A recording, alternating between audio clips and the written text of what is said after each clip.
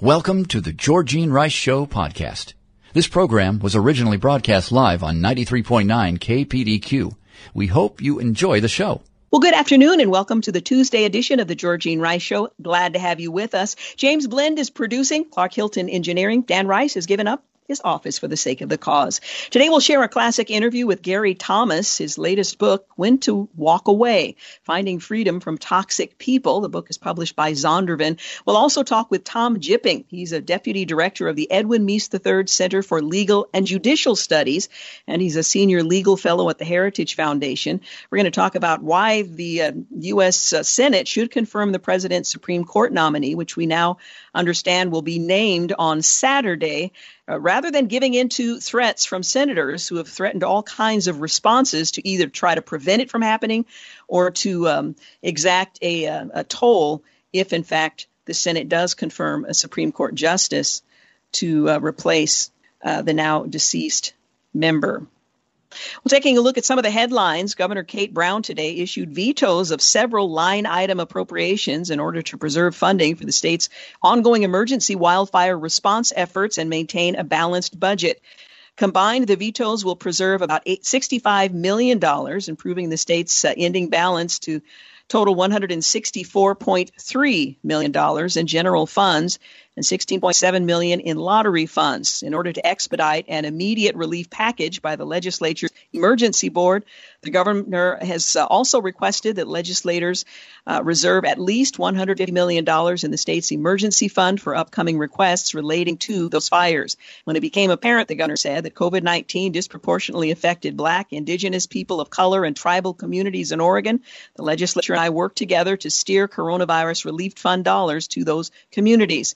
The governor said, now we must work together to help Oregonians who have lost everything from these fires. Until we understand the total impact and cost, we must help Oregonians while being judicious with our funds. She added, in light of the current wildfire state of emergency, which occurred after the adjournment of the second special session, I am exercising my veto authority to ensure that state agencies fighting these wildfires have necessary resources for responding to this emergency.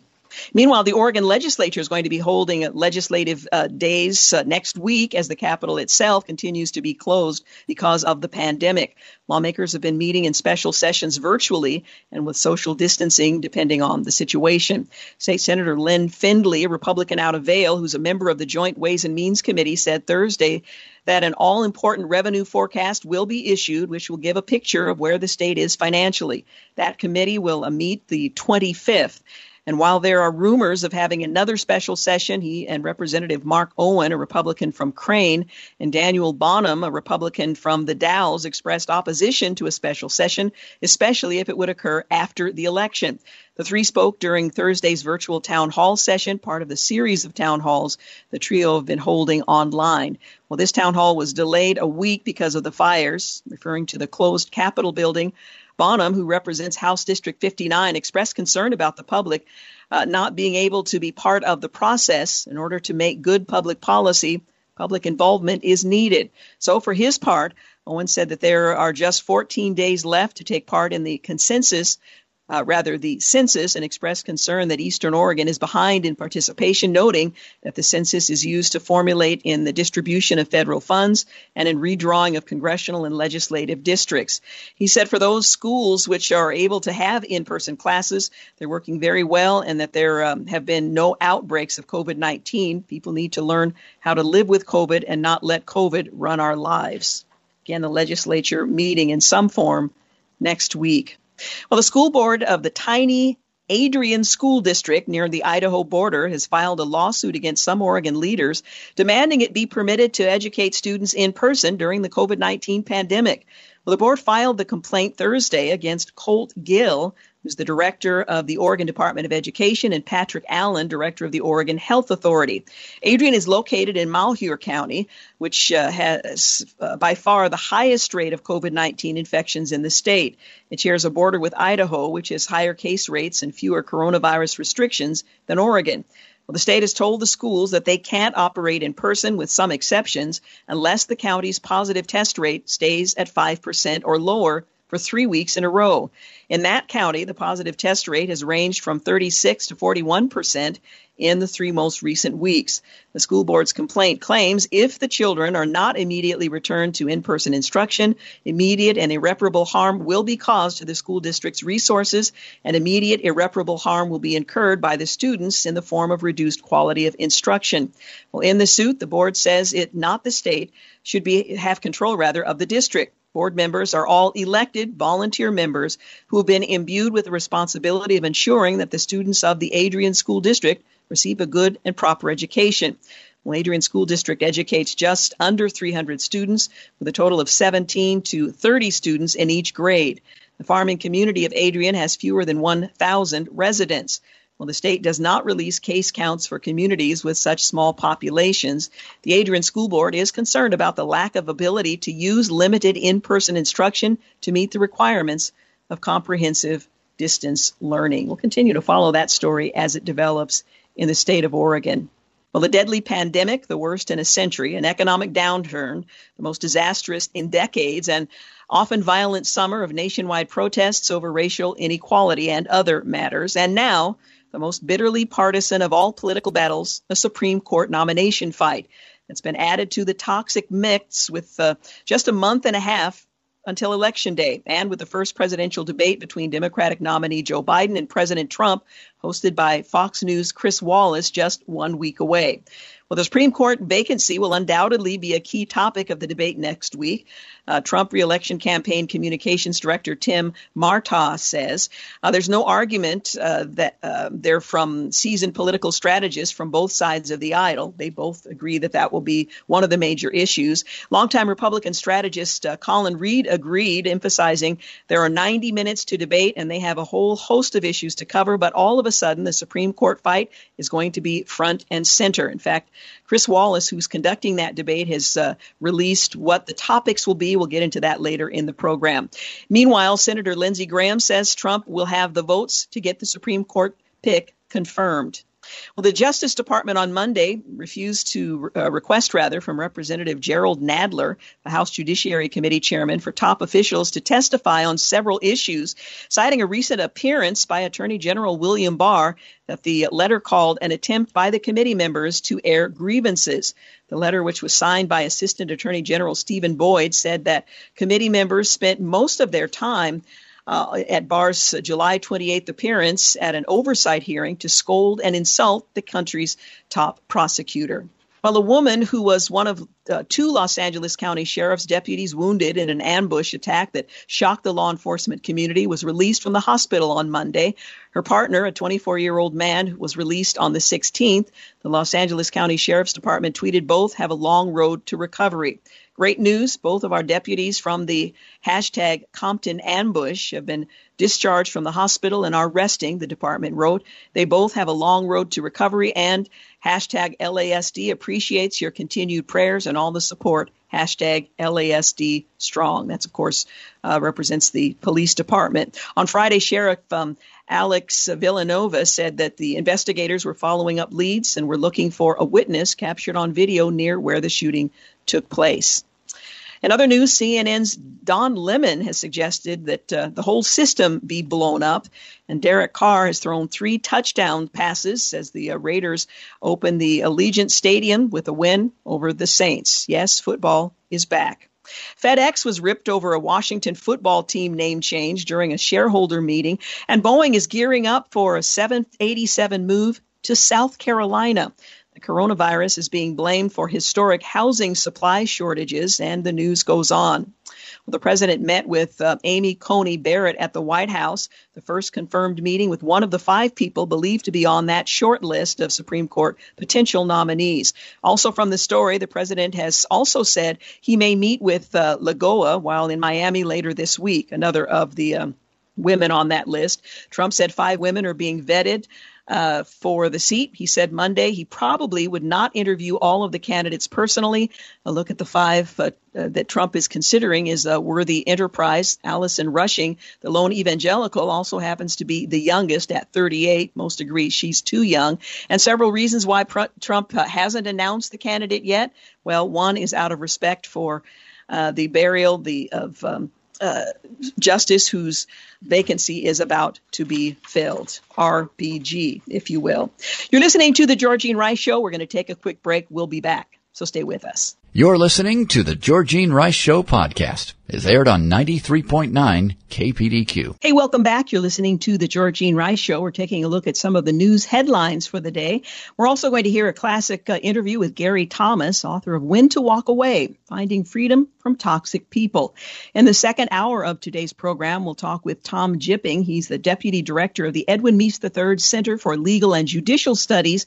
He's also a Senior Legal Fellow at the Heritage Foundation. We'll talk about why he and others believe that the president should, in fact, confirm a Supreme Court nominee and not give in to threats being leveled by senators who oppose the notion. We'll also see, is this another example of political hypocrisy? All of that coming up at 5 o'clock. Well, Guy Benson looked at past history on election year vacancies and why this is no different, suggesting as he examined how it was the Democrats who soiled the process of Kavanaugh have held their position, which was the opposite last time around, and the Republicans have held theirs, which was the opposite last time around as well. Mitch McConnell provided historical context to the decision to put forth the nominee in statements made earlier today. And from the Wall Street Journal editorial board, they write that as for the argument that this is all moving too fast, there are 43 days until the 3rd of November, Election Day. John Paul Stevens was confirmed in 19 days. Sandra Day O'Connor in 33, and Justice Ginsburg in 42. The Senate can do the job in a month if it focuses on the task. Dr. Albert Mohler said that right now, if President Donald Trump, a Republican president, nominates a conservative justice to the Supreme Court, who is confirmed by the president Republican majority in the United States Senate, that will mean a conservative justice sitting where a liberal justice had sat for 3 decades almost. And so you're looking at a fundamental change in the court, and both sides understand that. That's really the heart of the controversy. That's why Democrats, he goes on to say, and liberals are so upset. And that's why conservatives and Republicans see an opportunity they cannot, in the face of history and in the face of Republican voters, fail to fulfill. Joe Biden has flip-flopped on the election year vacancy, depending on the party in power this time around. But of course, he would not be alone in that. Well, all potential nominees, many Catholic, appear to take their faith seriously. Democrats are expected to launch full religious assaults on the president's nominees. Democrats, many of whom claim to be Catholic, have already targeted those who actually live out their faith. In 2017, C.C. Pecknold wrote of the religious test they tried on the confirmation of Barrett. He now says the religious test that they applied did not work then, and it won't work this time either. It's interesting to see Catholics favor Biden 53% to Trump 41%, but will they still, after watching Democrats ridicule what they believe? Meanwhile, Secretary of State Mike Pompeo said on Sunday, faith in the public square is not only lawful, but righteous. This faith is not only powerful, but required by the American tradition. Of all the dispositions and habits which lead to political prosperity, religion and morality, are indispensable supports. Well, Lonnie Chen makes the point that Mr. Biden is not a moderate. Chen looks at Biden's aggressive plans, which include remaking the U.S. healthcare system, expanding housing subsidies, and making public colleges and universities tuition-free for families making less than $125,000 a year. In fact, one economist concluded that Biden's policy platform added to the largest proposed spending increase by a presidential nominee since George McGovern, the Democrat who in 1972 proposed a universal basic income for all Americans.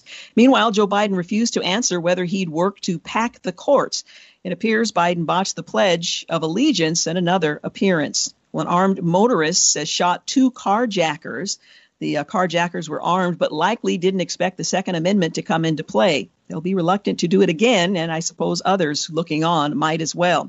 NFL players wore the name of one of the killed officers, police officers, on the back of his helmet. This was Pittsburgh Steeler Marcus Pouncey, who explains why he feels it was a mistake to wear the name of Antoine Rose the week before.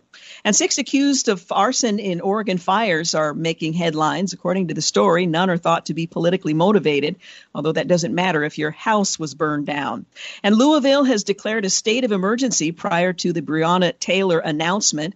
The grand jury is expected to make a decision on the case at any time. Well, when asked about the radical idea of packing the Supreme Court, Biden said, "I'm not going to answer that question." He would anger one or the other side of his party by doing so under this current circumstance. And Ruth Bader Ginsburg is lying in state in the U.S. Capitol on Friday, the first woman to hold that honor. Well, the second wounded Los Angeles deputy has been released from the hospital after the ambush attack brought her and her partner down. And a state of emergency has been declared by Louisville police ahead of the decision expected at some point in the very near future by the grand jury there. Florida's Governor Ron DeSantis has proposed new felony charges for violent protesters and harsh penalties for cities that defund police. A federal judge has ordered Wisconsin absentee ballots postmarked by the 3rd of November to be counted in the 2020 election. So they can arrive after November 3rd. They just have to be postmarked by November 3rd. And while a Pennsylvania mail-in ballot ruling could cause $100,000 ballots to be rejected. So lots of different rules across the nation. The Congressional Budget Office says the federal debt is nearing unsustainable levels.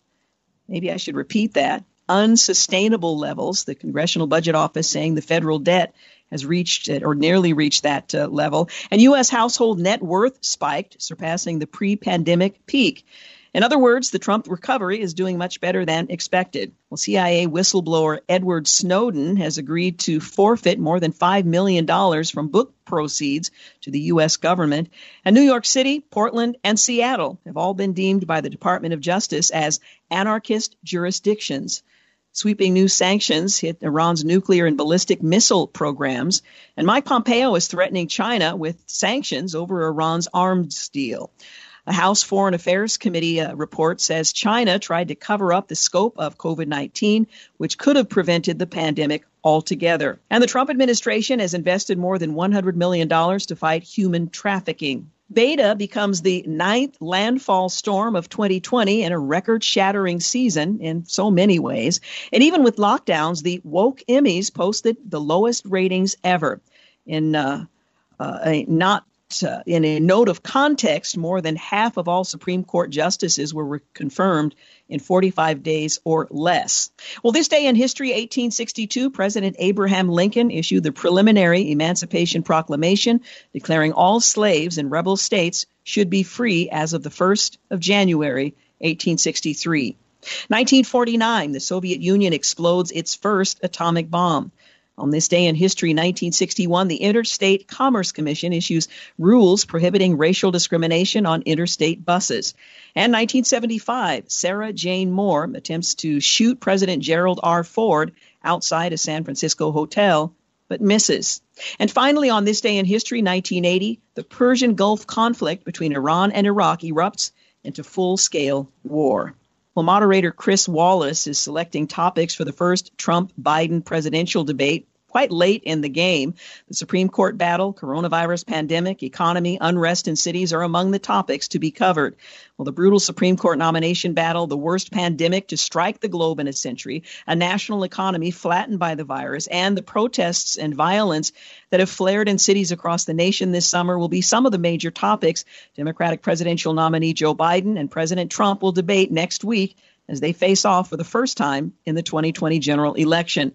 The Nonpartisan Commission on Presidential Debates on Tuesday announced the issues that the moderator in the first debate, Fox News Sunday's anchor Chris Wallace, has selected as topics for the showdown.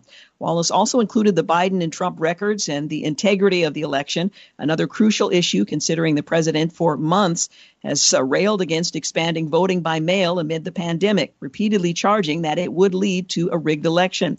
The Nonpartisan Commission, which has organized and conducted the president's and vice presidential general election debates for more than 3 decades, cautioned that the topics listed are subject to possible changes because of news developments. Among those topics, the Trump and Biden records, the Supreme Court, COVID-19, the economy, race and violence in our cities, the integrity of the election. The first debate between the former vice president and the GOP incumbent in the White House will take place on Tuesday, that's the 29th, in Case Western University and the Cleveland Clinic in Cleveland, Ohio. The format for the first showdown calls for 6 15-minute long segments, with each segment dedicated to a particular topic. The commission explained that topics were announced in advance in order to encourage deep discussion of the leading issues facing the country. Biden and Trump will debate twice more, on the 15th of October in Nashville, Tennessee, and on the 22nd of October in Miami, Florida. Democratic Vice Presidential nominee Senator Kamala Harris of California and Vice President Mike Pence will debate once in Salt Lake City, Utah on October 7th. All four showdowns will start at 9 p.m. Eastern Time, 6 p.m. Pacific Time, and will run 90 minutes without any commercial interruption. You're listening to The Georgene Rice Show. Up next, we'll talk with Gary Thomas, author of When to Walk Away, Finding Freedom from Toxic People. You're listening to The Georgene Rice Show podcast. It's aired on 93.9 KPDQ. Well, best-selling author Gary Thomas is helping readers find freedom from toxic people in his latest book. When to Walk Away takes beloved relationship author Gary Thomas in a new direction as he helps readers understand that relationships with toxic people may not be worth the time and effort they take away from an individual's calling. Learning how to deal with toxic people isn't first and foremost about protecting our joy, our peace, our reputation, or even our sanity, though these things are good aims. He says it's primarily about protecting our mission. Instead, he explains we need to focus on time and energy on people he calls reliable. Drawing from years serving as a pastor, he shares both biblical and modern examples to equip readers with practical insights to deal with difficult people in life and how to live true to one's God-given purpose. Christians especially often feel the guilt and responsibility of meeting the needs of unhealthy people in their lives, even more so if that person is a sibling, a parent, a spouse, a child. We're going to talk about that. Well, my guest, Gary Thomas, is a writer in residence at Second Baptist Church in Houston, Texas, and an adjunct professor, faculty member, I should say, teaching on spiritual formation at Western Seminary here in Portland and Houston Theological Seminary in Houston, Texas. He is the author of 19 books, including Sacred Marriage, Sacred Pathways, Cherish, Sacred Parenting, and the Gold Medallion Award-winning Authentic Faith. He has a master's degree from Regent's College, where he studied under Dr. J.I. Packer and was awarded an honorary doctorate in divinity from Western Seminary. He's spoken in 49 states and 10 different countries, has appeared on numerous times on a variety of national television and radio programs, and we're just delighted to have him with us today to talk about how to handle people who are, well, toxic, when to walk away, finding freedom from toxic people. Gary Thomas, thank you so much for joining us. It's great to be back on with you, Georgene. Thank you. Well, this is something of a departure from what we're used to hearing from you, but it really isn't, because you're still writing about relationships, but just how to handle those that are unhealthy. Well, it is, and it's about healthy relationships and investing in those relationships that really give the most benefit for the sake of God's kingdom and even our overall joy. So it's focusing on why we need to walk away from toxic relationships that tend to make us sick and sabotage the healthy relationships. Well, let's begin by defining what a toxic relationship is and how that differs from just being annoyed, for example. Yeah, that's such a key question. Every toxic person is difficult, but not every difficult person is toxic. A difficult person might just be annoying. A difficult person might be troublesome, but a toxic person has an agenda. They want to hurt you. They want to control you. They're determined to get you to do what they want you to do, or they just basically want to take pieces out of you. And so if you're around people that are doing that, where they're undercutting your self-confidence so you think you have nothing to give to anyone else, they show your peace and joy so you don't have the energy or zest left over to be a light to other people. Basically, they're not only just keeping you from helping them, because toxic people don't want to be helped, but they're keeping you from the productive relationships that God calls us to be a part of. And so when they're taking pieces out of you, an analogy, Georgie, might be when you go through lifeguard training, one of the first things they teach you is self-defense. Because if you're going out to try to help somebody who's drowning and they're panicking, they may unintentionally drown you. And so you've got to learn how to protect yourself so that you're not brought down or nobody wins. I think we need to do the same thing for spiritual ministry, that we don't let ourselves be drowned, not from a selfish perspective, not because we don't want to be bothered. As Christians, we live to be bothered, but so that we can be strategic as Jesus was in making the most of every opportunity. One of the points that you make, and I think this is so important, and you write about it, is the relationships that may be toxic, that are most difficult for us, are those familial relationships of siblings, parents, close family relations, maybe even a spouse.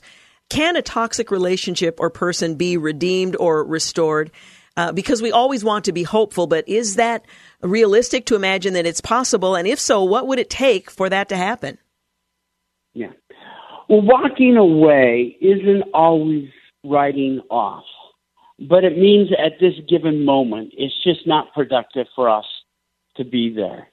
And the title, When to Walk Away, really comes from the example of Jesus, where I was shocked to discover 41 citations in the Bible, and they're all in the appendix, where Jesus chose to walk away from someone or let someone walk away from him without giving chase. And we see how he, even with his family members at times, would seem to let them walk away. One time they came and they said, "Here's your mother and brothers." He says, "Who are my mother and brothers?" It's he who does the will of my Father in heaven. Jesus was so focused on the ministry that God gave him. And in many of his passages, he makes clear that loyalty to his blood supersedes loyalty over every other blood, including familial blood. So it's a whole new way of life, that we're about the mission. And when to walk away is just about being focused on that mission and not letting toxic people sabotage it, regardless of whether it's a family member, a boss, a coworker, a sibling, or an adult child. Now, and you do this very well in the book, but our time, of course, is very short. And I want to make sure that we address this notion of just simply walking away because we are annoyed or frustrated and severing ties for that purpose, putting ministry ahead of the relationships that we ought to nurture. So can you just spend a moment to kind of clarify so that we understand we're talking about a certain kind of toxic person and not just simply, for example, someone for the sake of ministry neglects their family? Oh, absolutely. The whole point of when to walk away from toxic relations is to walk toward the reliable people. Paul says in 2 Timothy 2:2, "Whatever you've heard me say in the presence of many others, entrust to reliable people who are qualified to teach others." And Jesus set up the Great Commission in Matthew 28:19 as making disciples of all nations. Every Christian is called to be involved in healthy relationships. And I do believe that we need to put our spouses and our family first. Look, I've spent my whole life writing about that. But we can get to a point, you're talking to adult children or other times, where we allow those toxic people to keep us from the productive relationships. Jesus was so free in sharing his truth. Then when somebody wouldn't receive it, he was just as free to walk away. And that's what we're saying we need to do.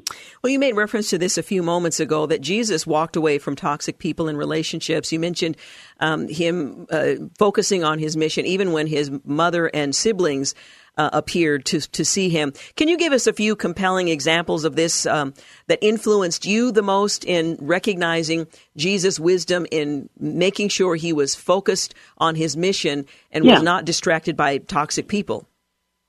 Yeah, let me give you two. The first one isn't a toxic situation, but it's illustrative of what we're talking about. It was a rich young ruler.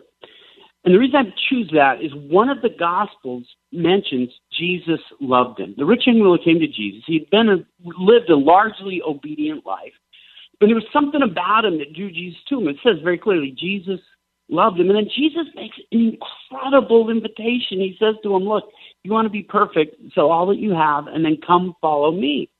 And we think of that as a common phrase, but it wasn't. Apart from the disciples who did respond, the rich young ruler is the only person I could find that Jesus said that to as an individual. The rich young ruler, however, chose to go away. The Bible says he went away very sad because he was very wealthy.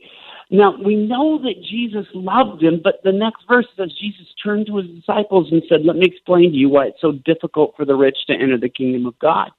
He didn't say, "Look, let me have another chance," or whatnot, even though his heart was toward that man. And what that tells me is that we can't even let personal affinity affect our strategy. Jesus said, "Okay, if you're not ready to hear the truth, if you're not ready to become an obedient disciple, we'll spend my time with those who are." In a toxic situation, there's a famous case in Matthew chapter 8 when Jesus heals a couple men possessed by demons. The demons asked to go into a herd of pigs, and Jesus said, "Sure." They go into the pigs. Pigs run over the cliff, and the townspeople are appalled. Their livelihood has just gone over the cliff. And then this is what's so sad to me in Matthew 8:34. They have Jesus in the flesh. They get to see what we would, I can't even imagine what we pay for a ticket to see Jesus over a weekend. But they said they pleaded with Jesus to leave their region.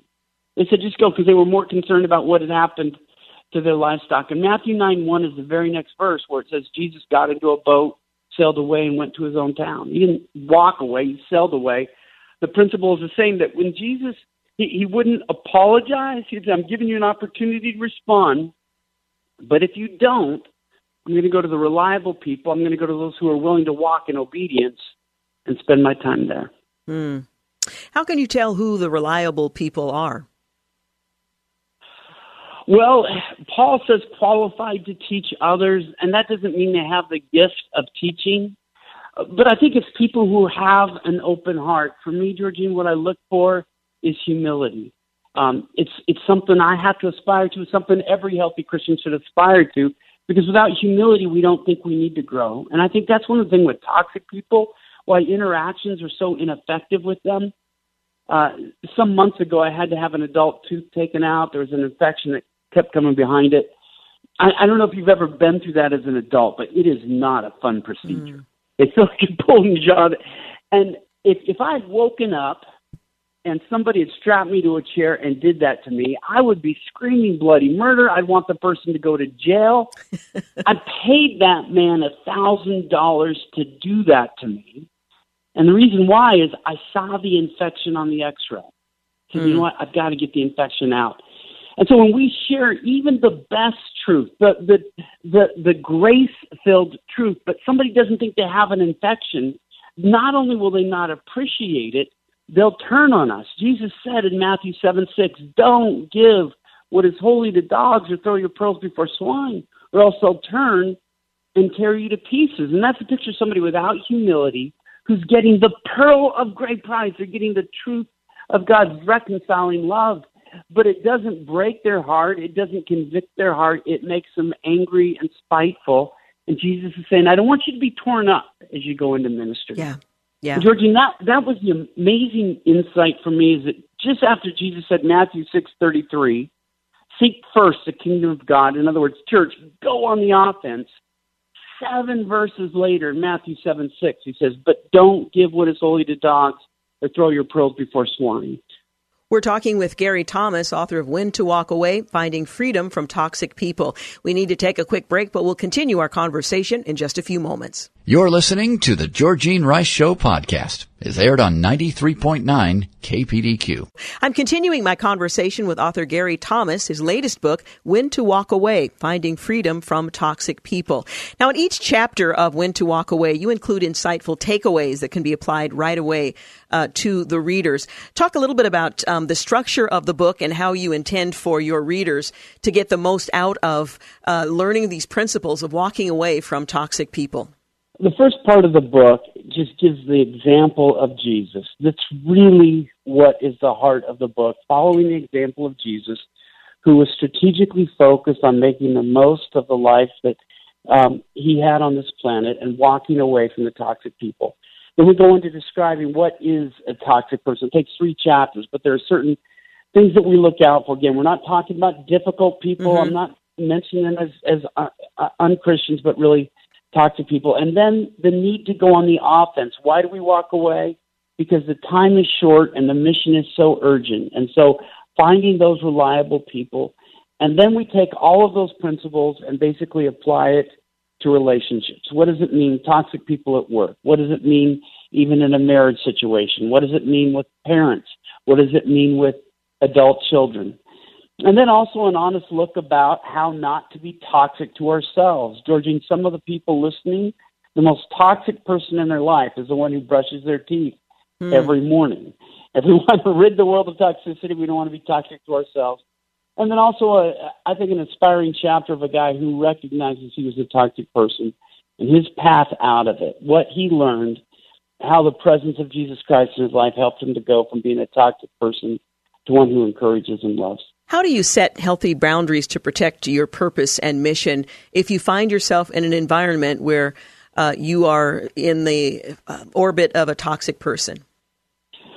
one, that I found the easiest way for me without guilt to walk away from a toxic person is to be involved in healthy relationships.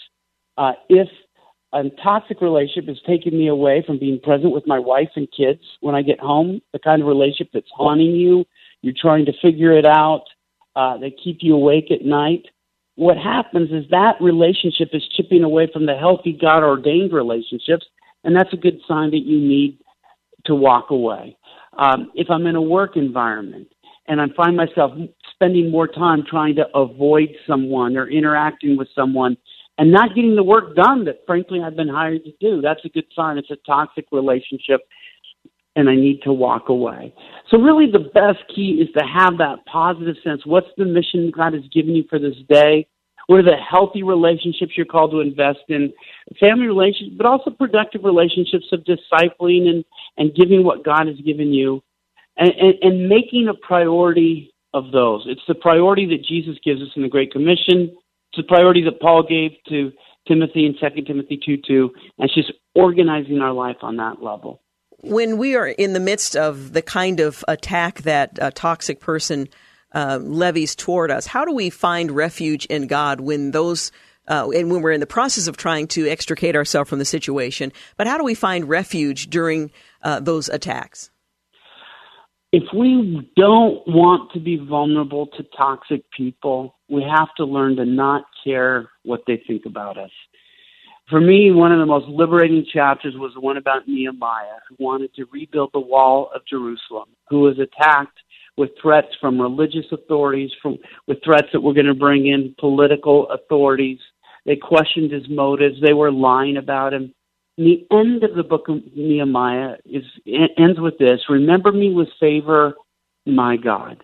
And the reason Nehemiah was able to overcome the lies, the threats, just all of the challenges and the slander, is that he was more concerned about being remembered with favor by God and not by the toxic people. When we care what toxic people say about us, even though knowing others might believe them, we give them a particular power. We're going to spend too much time trying to placate them, even though they can't be placated. So we need that freedom that Jesus had, the freedom that Nehemiah had, to just say what matters first and foremost is that I'm remembered with favor by God and not worrying what others think.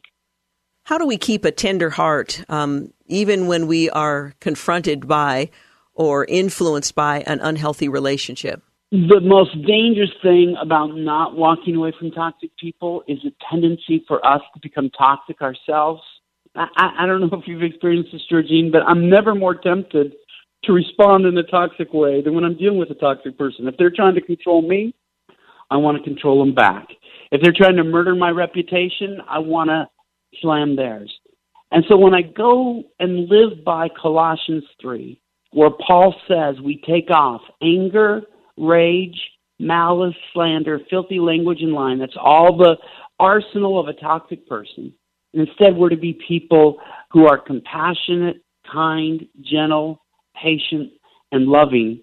That's the model that I want to give. Regardless of how this person is responding, I'm called, because of the love of Christ, to respond with compassion, kindness, gentleness, patience, and love, and not to use the toxic tools of anger, rage, malice, slander, filthy language, and lying.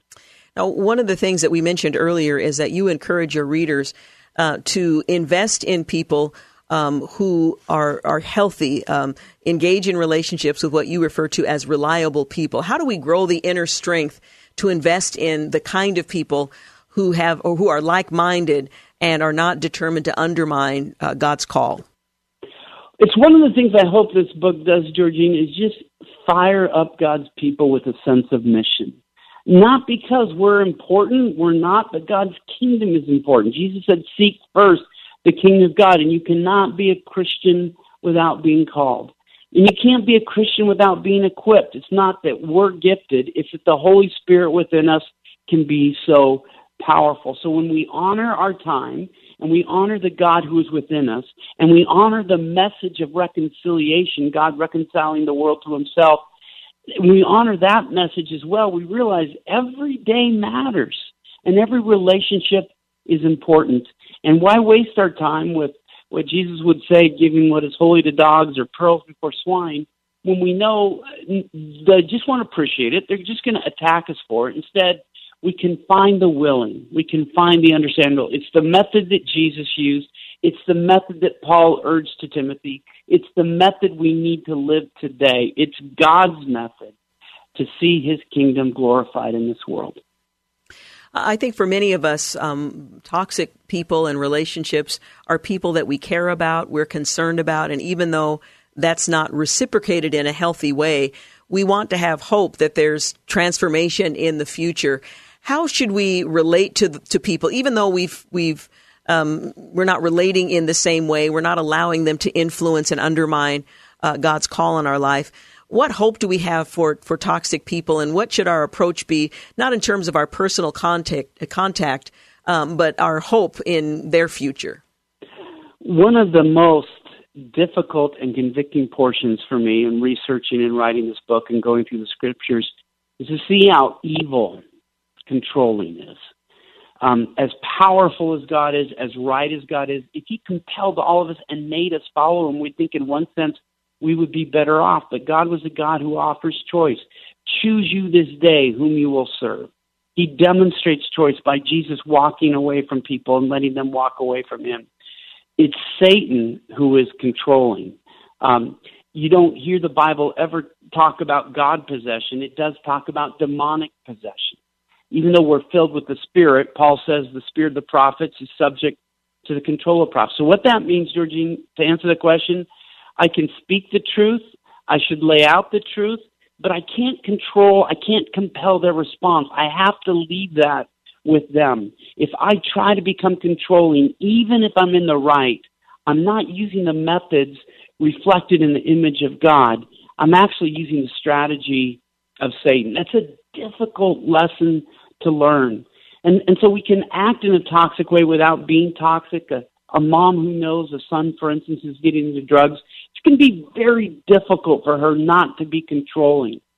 But we have to be strong enough to realize that God calls us through persuasion. He doesn't force us, and he calls us to treat others as he treats us. Once again, the book is titled When to Walk Away, Finding Freedom from Toxic People. Gary Thomas, thank you so much for talking with us. It's been my pleasure. Thank you for having me. Appreciate it. By the way, the book is published by Zondervan. You're listening to the Georgene Rice Show podcast. It's aired on 93.9 KPDQ. Hey, good afternoon and welcome back to the second hour of the Georgene Rice Show. Well, as you probably know by now, Supreme Court Justice vacancy that was left by Ruth Bader Ginsburg is going to be filled by the Senate, predominantly GOP and nominated by the president. Well, that has certainly poured gasoline on an already out-of-control fire. Well, here to talk about why the Supreme Court Justice should, in fact, be nominated and placed before the election is Tom Jipping. He's Deputy Director of the Edwin Meese III Center for Legal and Judicial Studies. He's also a Senior Legal Fellow at the Heritage Foundation. Thank you so much for joining us. Well, thanks for having me. The director of Heritage, Kay Cole James, wrote that nominating justices to the U.S. Supreme Court is one of a president's most important constitutional responsibilities. It's spelled out clearly in Article 2 of our founding documents, the Constitution, and it happens over 100 times in our country's history. But like so many things, she goes on to write, in America today, a Supreme Court nomination is a highly politicized affair. Well, it certainly is that. It began many years ago with Robert Bork in the Clinton administration, and it's only intensified since then. Now, when President Obama had the opportunity to nominate Merrick Garland to be his Supreme Court pick when there was a vacancy, Republicans said, no, this is not a good time. We need to wait till after the election. The tables have now turned. The Democrats who said, no, you need to move forward with this are now saying, no, you shouldn't move forward with this. And the Republicans are saying we should. Your thoughts on why the Supreme Court nominee should be named, a vote should be taken, and that individual should be seated? Well, a couple of things to keep in mind. One is that is the sort of default position. I mean, presidents do have the authority to make nominations. It's the Senate's job to evaluate them. That is the normal course of business when it comes to making appointments. So that's kind of the default position. Mm-hmm. Once in a while, there are circumstances where it's done differently. There is no mandatory process for handling nominations or including Supreme Court nominations. The Constitution doesn't require a particular process. Senate rules don't. And in the past, while it's been done before, every vacancy, every nomination is different. There's never been any Supreme Court vacancy or nomination under these exact circumstances. So I think common sense would say to say that different situations have to be handled the same just doesn't make sense. There's enough time to make a nomination and for the Senate to evaluate and decide whether to confirm someone to the Ginsburg vacancy, and that's what ought to happen unless there's a compelling reason not to. And no one has suggested a compelling reason to depart from what the normal course of the appointment process would be. My understanding is President Trump, in nominating a candidate for the court, will join 22 former presidents in making an election year nomination. For many of the Senate Republicans, they're suggesting that the confirmation process of Kavanaugh is what, for them, was really a turning point in terms of moving forward this time around. Your thoughts on what happened under the Obama administration, in which he was deprived of the opportunity to seat a member to the court when there was a vacancy in the last, 9 or 10 months of his presidency, and this time around? Well, of course, in 2016, in February, Justice Antonin Scalia passed away. Within just a few days, the majority of the Senate Judiciary Committee sent a letter to Majority Leader Mitch McConnell. They said we are not going to hold a hearing on a nomination until the next president is sworn in. Remember that in 2016, different parties controlled the White House and the Senate. Those are the two parts of the appointment process. And when the letter that the Republicans sent referred to our next president, they meant exactly that. Remember that was the last year of President Obama's presidency. We would absolutely have a new president after that election. We didn't know who it would be, but we knew that we would have a new president. Neither one of those situations exists today. The same party controls the White House and the Senate, and for all we know, the incumbent president, this is President Trump's first term, will continue in office after this election. So the two reasons that the Republicans said in 2016 we would depart from that sort of standard process, neither one of those circumstances exists today. So, I'd say again, for people to say that different situations have to be handled the same doesn't make sense. Mm-hmm. One of the things that's really been remarkable following the announcement by the president that he will name a nominee, and the Senate, McConnell and others, saying we will take up a vote for that nominee, is the Democrats threatening revenge if a replacement is confirmed by anyone but them in this election year. Promising to pack the court should they win the White House, the House, and the Senate in the upcoming election, going so far as impeaching the president to stall progress moving forward. Now, is that unprecedented? And what are your thoughts about some of the threats that we're hearing from the House in particular, but Democrats in general? Well, we have been around this block once. In 1937, President Franklin Roosevelt, he'd just been reelected in a landslide in 1936, and he had huge majorities in both the Senate and the House. He didn't like the way the Supreme Court was ruling on his New Deal legislation, and so he proposed exactly what some Democrats have proposed today. He said, let's expand the size of the Supreme Court, let's pack those new vacancies with the kind of justices we want, and that way we'll get the kinds of decisions that are favorable to our political agenda.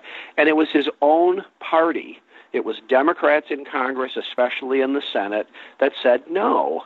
They rejected court packing for a very important reason.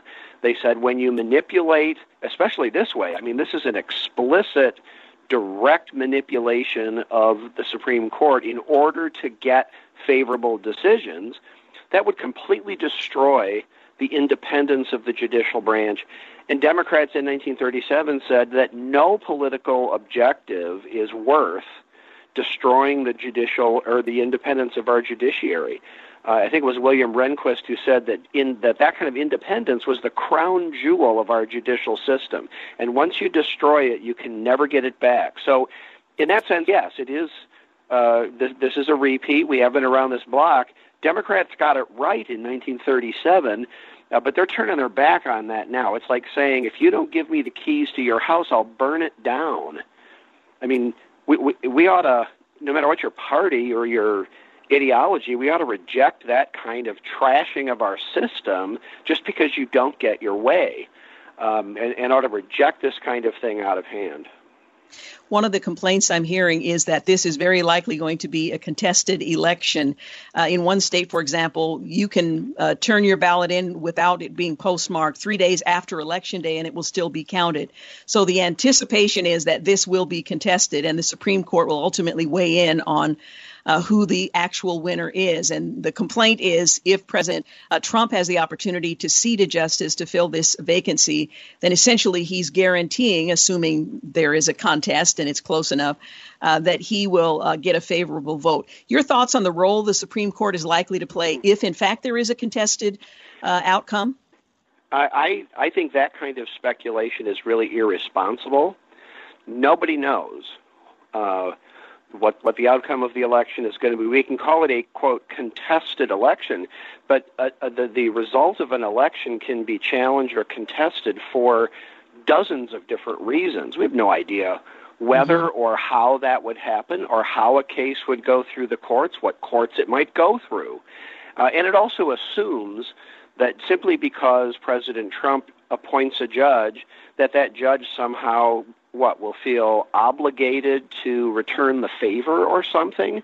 I think that's really insulting and demeaning to all federal judges, because it casts aspersions and partisan assumptions on every federal judge in the country, and I don't think there's any basis for that whatsoever. So I think that kind of speculation is kind of reckless and is unnecessary. I don't think we should be talking, assuming before an election even happens that it's just going to be chaos. It may be, but here we are creating expectations that it's going to be, and I don't think that's good for our election system.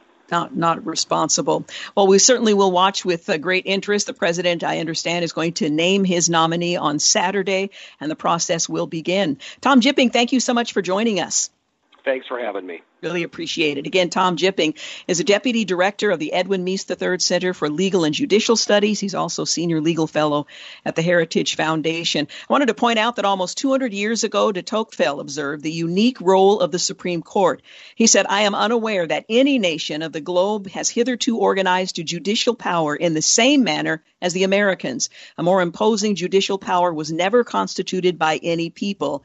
End quote. Well, the role of the Supreme Court is just as vital today as it was then, and what plays out in the weeks and I guess now it's just weeks ahead, I suppose will determine whether or not we will continue to embrace what the framers had intended for this independent body. You're listening to The Georgene Rice Show. Back in a moment. You're listening to The Georgene Rice Show podcast. It's aired on 93.9 KPDQ. Hey, welcome back. You're listening to The Georgene Rice Show. I want to mention that we are hosting a virtual Pastors Appreciation event. And I have to tell you, nobody's more disappointed than I am that we're not going to have an in-person, singular location event where we have the opportunity to express our gratitude to pastors and those who serve in ministry among us. But we are going to hold a virtual Pastors Appreciation event.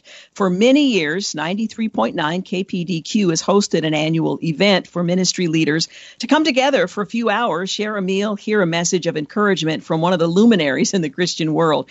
Well, as I mentioned, this year we're showing our appreciation the entire month of October, and we're going to bring pastors and ministry leaders a free virtual program. Now, starting on the 1st of October, which is next Tuesday, I think, we're going to release a new program every Thursday featuring national speakers: Chuck Swindoll, Tony Evans, John MacArthur, Alistair Begg, and many others. Now, these are messages specifically for you in ministry, for pastors. We'll also have musicians like Stephen Curtis Chapman for King and Country, Michael W. Smith, Natalie Grant, and more. So there are some advantages to being part of a virtual event. Well, our virtual Pastors Appreciation event is free. We want to encourage and minister to you. To register, go to kpdq.com. The event is sponsored this year by Cascade Furniture. Now, registration is free for all pastors and ministry leaders. But wait, there's more. We also have an opportunity for you to win a $2,000 technology upgrade. You tell us what you need, hardware, software, up to $2,000 in value, and we'll ship it your way if you're our winner. Plus, we have a $500 shopping spree from our friends at Cascade Furniture. We want you to know that we appreciate you and your ministry to your local church. Sign up for free and find out more at kpdq.com, our virtual Pastors Appreciation event, beginning October 1st. Well, the United States hit another grim milestone in the coronavirus epidemic on Tuesday when the death toll surpassed 200,000. That's according to data compiled by Johns Hopkins University. The country leads the world by far in both the number of deaths and the number of confirmed COVID-19 cases, which has climbed to over 6.5 million as officials in several parts of the U.S. begin to loosen restrictions on social distancing rules. Brazil has the second highest death toll and trails the United States by more than 40,000 fatalities, with India marking the third highest. Well, according to recent data, the case numbers in the United States have fallen from a peak average of 67,000 new infections per day in late July to about 3,600 now. Deaths linked to the virus are averaging about 750 per day, and that's down from 2,200 in late April, according to the Associated Press. Well, experts have warned against abandoning the practices that have helped flatten the so-called curve, particularly before a vaccine is made widely available, out of fear that the country may see another spike. But exactly when a vaccine may be available has become another point of contention because health officials and political parties are making hay of those outcomes.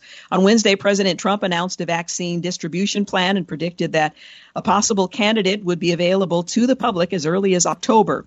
But Dr. Robert Redfield, director of the Centers for Disease Control and Prevention, told a Senate panel not to expect one to be widely available until the summer of 2021. The president suggested that Redfield was confused by the question he was being asked, which led to a discrepancy in their timeline. Dr. Anthony Fauci, the nation's leading infectious disease expert and face of the coronavirus task force, said that he would bet on a vaccine to be proven safe and effective before the end of 2020, while Democratic presidential nominee Joe Biden has voiced skepticism over Trump's timeline and has urged the public to trust the scientists, of which Anthony Fauci, of course, is one. All of that to say, a vaccine will come. When and in what form, we don't really know. Then we heard this from the CDC. Thousands of people may have been exposed to COVID-19 on airplanes. Again, according to the Centers for Disease Control and Prevention, agency officials believe nearly 11,000 people may have been exposed to one of the 1,600 known cases of people flying while contagious with the virus, despite being unable to confirm a single case of viral transmission on a U.S. plane. What they're saying is the potential is there, the capacity is there, but the numbers don't necessarily prove that that's what's happened. An absence of cases identified or reported is not evidence that there were no cases, says the CDC spokesperson. CDC is not able to definitively determine that potential cases were associated or not with exposure in the air cabin or through air travel, given the numerous opportunities for potential exposure associated with the entire travel journey and widespread global distribution of the virus. Well, studies published by the CDC's journal, they've also found evidence that COVID-19 may have spread on airlines in other countries. The most recent report, published on Friday, detailed a Vietnam airline passenger who likely spread the virus to 14 fellow travelers on a March 1st flight from London to Hanoi. The flight had 217 people aboard, according to researchers. Now, I traveled to and from L.A. just recently. We were socially distanced. The middle seat was always left vacant. We were required to wear our masks at all times. Things were wiped down, and of course, you have the option of doing that for yourself throughout. There was no food service. We did get a cup of water and a pack of, I'm not even sure what it was, nuts and some other sundry things in a bag. But I was quite impressed. This was a Southwest flight. It wasn't overcrowded, so I felt quite safe in wearing the mask the entire time. What the CDC is suggesting is that the potential for transmission is great on an airline, which I suppose isn't really news to anyone, but they aren't able to confirm whether or not that actually has produced significant increase in the number of COVID-19 cases. Tony Perkins, in a recent column, made the point that the Supreme Court vacancy has poured rocket fuel on the 2020 election. And he writes that just when many thought the stakes of the 2020 election couldn't get any higher, Supreme Court Justice Ruth Bader Ginsburg passed away after a long battle with cancer, leading to an immediate opening on the nation's highest court. The political implications of this are as impossible to calculate as they are important in the near term, as the judicial philosophy of whoever fills it will be in the long term. It's not lost on many that President Trump was propelled to victory in 2016 by conservatives and evangelicals who seized on the importance his publicly released list of potential Supreme Court nominees to fill Justice Scalia's vacant seat had on the election. Now, 2 Supreme Court justices, many lower federal court confirmations, and a number of key rulings later, Trump's legacy in the court is almost already confirmed. On top of all this, the seat occupied by the court's arch liberal just opened up, paving the way for the president to make a judicial nomination a bigger issue in the 2020 than in 2016. Well, the constitutional and legal implications and the stakes for the court's judicial philosophy, the impact on the many landmark cases it will decide in the coming years have only increased. Roe versus Wade is obviously on the minds of many, and a pro-life movement committed to its abolition is as close now as it's ever been. Add to this the impending religious liberty threats by those who want to use the levers of government power to punish Americans holding beliefs about marriage and sexuality out of date with elite opinion, and the attacks on a host of other constitutional rights like gun rights and free speech. It's no wonder that the court is so important to conservatives. And then you add to that the religious war that's likely to take place depending on who the president nominates. Among the 5 women, we know that at least 2 or 3 are Catholic and 1 evangelical, who are, of course, religious. And already we're starting to hear criticism about their religious point of view in the run-up to the nominating process. So this is a consequential decision at a strategic and very challenging season. We need to be praying. Maybe we don't know what the outcome should be, but we can certainly be praying that God would have his hand on the process and his will ultimately be done.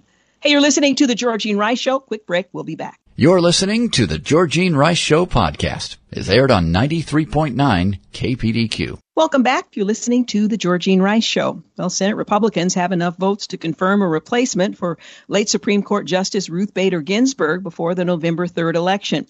That's according to Senate Judiciary Committee Chairman Lindsey Graham. It's pretty obvious that if they, referring to the Democrats, want an outcome, they'll just destroy anybody's life to keep the seats open, Graham told Sean Hannity while being interviewed a day or so ago. They said they tried to destroy Brett Kavanaugh so they could fill the seat. They were dumb enough to say that, Graham added, and I'm quoting, "I've seen this movie before. It's not going to work. It didn't work with Kavanaugh. We've got the votes to confirm Justice Ginsburg's replacements before the election. We're going to move forward in the committee. We're going to report the nomination out of committee to the floor of the United States Senate so we can vote before the election. Now that's the constitutional process." Well, protesters gathered outside Graham's Washington, D.C. home on Monday morning after he pledged to move the nomination process along in the Senate. His critics have pointed to his statements after Senate Republicans refused to move forward Barack Obama's nomination of Judge Merrick Garland in 2016. So recently, or as recently as October of 2018, the South Carolina Republican stated if an opening comes in the last year of President Trump's term and the primary process is started, we'll wait till the next election, end quote. After Kavanaugh, he now says everything changed with me. They're not going to intimidate me, referring to Senate Majority Leader Mitch McConnell or anybody else. Well, the Judiciary Committee chair added that Trump's nominee, expected to be announced on Saturday, will be supported by every Republican in the Judiciary Committee. Well, some Democrats have renewed calls for packing the court after Ginsburg's death. Now, we talked with Tom Jipping about that, but what does packing the court, how does that work? Well, the fight over the seat of the late justice has thrown the Supreme Court and its current conservative majority into focus once again. And the question is, what is court packing? Such a move, known as court packing, it would be aimed at tipping the balance of the Supreme Court back in favor of liberals if Democrats manage to take the Senate and the presidency.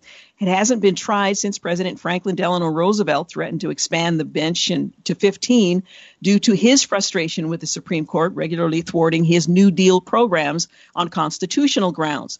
Well, after the court stopped nearly uniformly ruling against Roosevelt's programs in the late 1930s, the president eased up on his threats, leaving the 9 justices and the bench intact. Well, the change in the Supreme Court approach to Roosevelt's New Deal program has been called the switch in time that saved 9.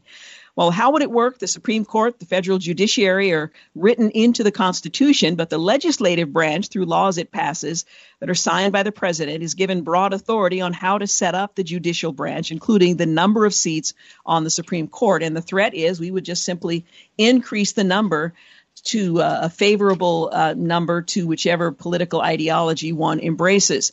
The judicial power of the United States shall be vested in one Supreme Court and in such inferior courts as the Congress may from time to time ordain and establish. That's Article 3, Section 1 of the Constitution. The Judiciary Act of 1789 established the first Supreme Court with 6 total justices. The number of justices changed several times in the early years of the Republic, including 1801 as the Federalist majority in Congress and the Federalist president, John Adams, removed a seat on the Supreme Court. So incoming Democratic-Republican President Thomas Jefferson couldn't fill a vacancy. Adams also rushed to fill a federal court with Federalist judges in his last days in office, appointing what were termed midnight judges. One such appointment of a Washington, D.C. justice of the peace eventually led to the landmark Supreme Court case, Marbury versus Madison, which is known for establishing federal judicial review, but fundamentally ruled that new Secretary of State James Madison was required to deliver the Adams-appointed justice of his commission. This is Justice of the Peace, his commission. Well, the number of Supreme Court justices has remained constant at 9 since the Judiciary Act of 1869. If congressional Democrats wanted to change that, all they would have to do is pass another Judiciary Act. What's the chance of that? Well, despite the outrage felt by Minority Leader Chuck Schumer and others, about the Senate Republicans' plan to plow ahead with confirming a Trump Supreme Court nominee, have said a Democratic majority would likely have trouble getting all of its members to go along with court packing the scheme. Joe Biden was asked the question just a day or so ago, if not earlier today, about that. He refused to answer, knowing that he would anger one end or the other of the continuum of his party, saying that, yes, he would support it or not, because even the Democrat Party at this point is divided on the issue. Well, and closer to home news, protesters once again returned to the Penumbra Kelly building in southeast Portland Monday night, blocking traffic on East Burnside in both directions. No arrests were made, and the gathering dispersed around 12:30 a.m. The Kelly building, which houses offices for both the Portland Police Bureau and the Multnomah County Sheriff's Office, has been the frequent site of demonstrations in the past. Well, via Twitter, police warned people not to go onto the property or they could face arrest, citation, or the use of crowd control agents. By 12:38 a.m., the Portland Police Bureau tweeted, "The gathering has left and East Burnside Street is reopened again in the interest of de-escalation, and because there was no immediate life safety threat, officers remained back. No arrests were made." So the protests have resumed. Well, the Louisville Metro Police Department announced today that it's going to begin setting up barricades in the downtown area and restricting some vehicle traffic in anticipation of an announcement from Kentucky Attorney General Daniel Cameron regarding the investigation into Breonna Taylor's death. This comes after the department declared a state of emergency on Monday, and a federal courthouse and adjacent offices in Louisville were boarded up Sunday ahead of the decision. Cameron has repeatedly refused to give a timeline for his investigation, but he will eventually present his findings before a grand jury who will decide whether to criminally indict the 3 officers involved in her death. Due to increased attention and activity in anticipation of an announcement from Attorney General Daniel Cameron regarding the Breonna Taylor case, a decision was made to accelerate plans to physically restrict access to the downtown area. That's a statement tweeted earlier in the day today. While we do not know when the Attorney General will make his announcement, LMPD is taking the following actions now to ensure the area is as safe as possible for those coming downtown to express their First Amendment rights, as well as those who live and work in the area. So it's not based on the decision that's going to be announced. It's based on the fact that a decision will be announced, and most likely someone in the crowd will not be happy about it. If criminal charges, for example, are not levied against those officers who were involved in her death, then they anticipate that there will be a violent response to that decision. So they are preparing ahead of time for what they will do. The Justice Department officials on Tuesday announced the largest international opioid takedown targeting drug traffickers through the dark net, as it's called, which resulted in about 179 arrests and the seizure of more than $6.5 million in cash and currency. Deputy Attorney General Jeffrey Rosen, flanked by FBI Director Christopher Wray and other law enforcement partners, announced the seizure of approximately 500 kilograms of drugs worldwide, 274 kilograms of which were recovered in the United States, including fentanyl, oxycodone, methamphetamine, and hydrocodone. Agents also seized 63 illegal guns. Criminals selling fentanyl on the dark net should pay attention to Operation Disruptor. That's what they called it, Rosen said in a prepared statement. The arrest of 179 of them in 7 countries with the seizure of their drug supplies and their money as well shows that there will be no safe haven for drug dealing in cyberspace. Well, Operation Disruptor was begun 9 months ago and spanned the United States and Europe. It comes more than a year after officials took down the Wall Street market, which was believed to be one of the largest illegal online marketplaces on the dark net. So kudos to those who were a part of that effort. The U.S. Army is sending Bradley fighting vehicles to Syria to bolster force protection in the region as ISIS still poses a threat, according to a coalition spokesman. The coalition continues to support our partners bringing the fight to Daesh. Operation Inherent Resolve spokesperson Colonel Wayne Moroto wrote on Twitter. Bradleys were last deployed to Syria in October of 2019 to partner with Syrian Democratic Forces to defeat ISIS remnants. You're listening to The Georgene Rice Show. We'll be back to wrap things up. You're listening to The Georgene Rice Show podcast. It's aired on 93.9 KPDQ. Hey, we're back. You're listening to the final segment of the Georgene Rice Show. You know, it might be tempting to think, given all of the news that we've covered today, that the gospel is at a standstill, that God is unable to move among people around this community and around the country. But the truth is, God always has a backstory that really is the story that most of us are unaware of. One example of that is in the country of Iran. A recent report is suggesting that Iran has over 1 million new converts to Christianity. There was a survey that was taken recently of about 50,000 Iranians over the age of 20. It was a Netherlands-based secular research group, and they found that 1.5% of respondents identify as Christian. Now, to identify as Christian in Iran is a big deal. Well, applied across Iran's population of more than 80 million, the number of Christians there is without doubt in the order of magnitude of several hundreds of thousands and growing beyond 1 million. And again, this is a secular research group. It's called Gaman in their study.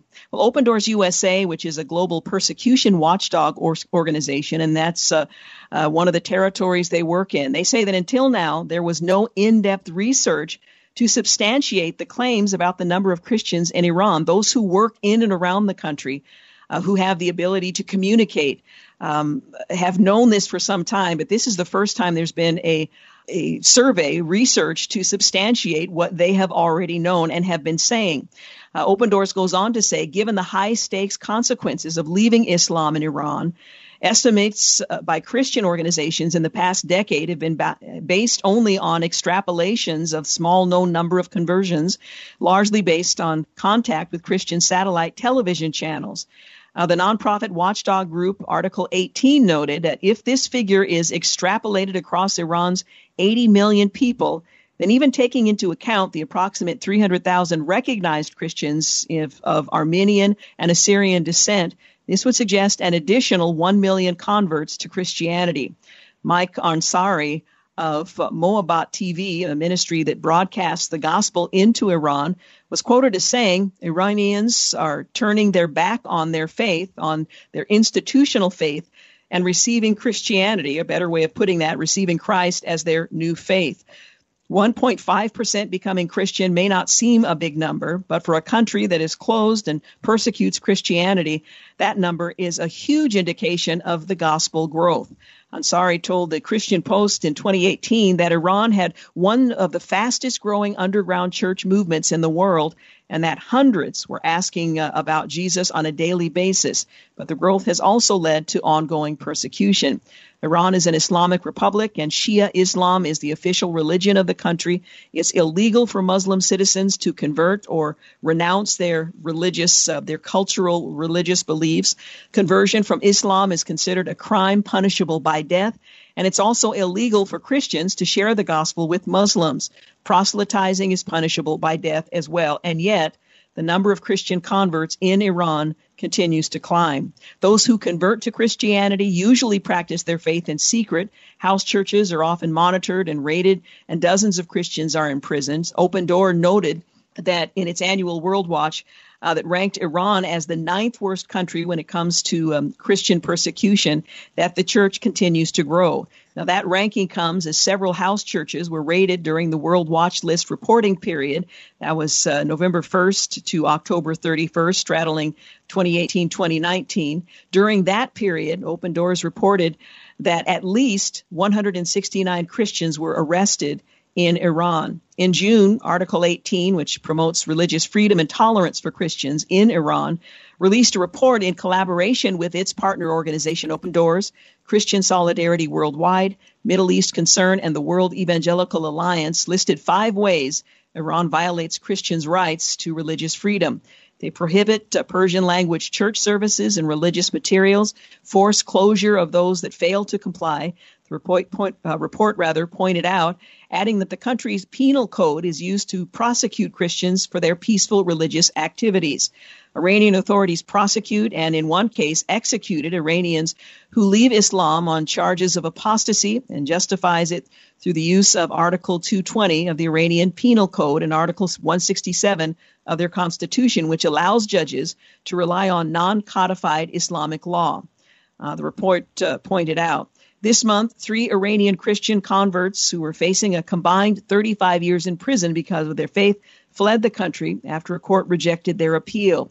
The 3 converts identified, whose names I won't mention, were charged due to their connection to a December 2014 Christmas celebration, according to the U.S.-based International Christian Concern. They, like us, wanted to celebrate the birth of the Messiah.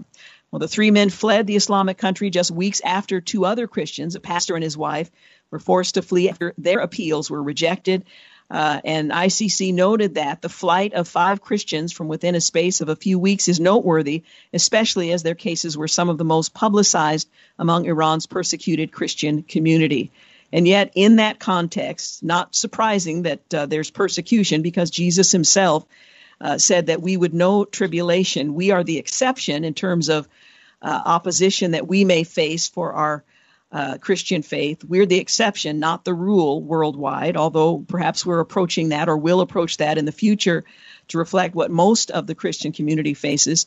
But in the light of all of that and the persecution, this report suggests that Iran has over 1 million converts to Christianity, that the church is growing. And in fact, if I recall, at Mission Connection this year, it was in January, we were told that the church is growing perhaps the fastest in Iran than virtually anywhere else in the world. Now, it's hard to even imagine that, but it reminds us that God is not absent. He's not disinterested. He's not disconnected from what's going on in the world, that sin cannot thwart his purposes in the earth.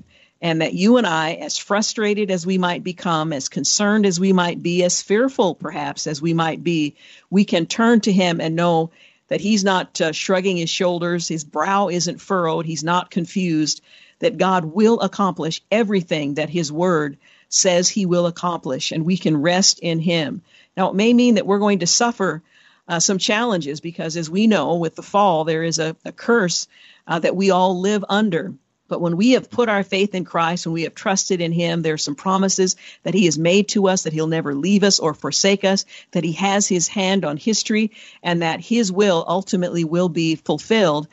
We can take a deep sigh of relief and know that God is at work. I may not see it. I don't know where it's happening. I don't know how it's being carried out, but he's fulfilling his word and his purposes in my life, and he's fulfilling his word and his purposes in all the earth that he himself created. So I spend time praying for this country, praying for our political leaders, praying for outcomes that will facilitate God's will to be accomplished. Those outcomes may not be consistent with what I prefer, but I'm praying that his will be done, and that men and women would continue to come to faith in Christ through these difficult days. I hope you will do the same. Well, we are out of time. I want to thank James Blend for producing, Clark Hilton for engineering, and Dan Rice for the use of his office. And thank you for making the Georgene Rice Show part of your day. Thanks for joining us. I hope you'll be with us here again tomorrow. Have a great night. Thanks for listening to the Georgene Rice Show podcast. If you'd like to download a podcast of the show or would like more information on today's guests, please visit the show at kpdq.com or on Facebook. Follow the show on Twitter at GRice Show and like us on Facebook. And join us live every weekday at 4 for more critical thinking for critical times on 93.9 KPDQ.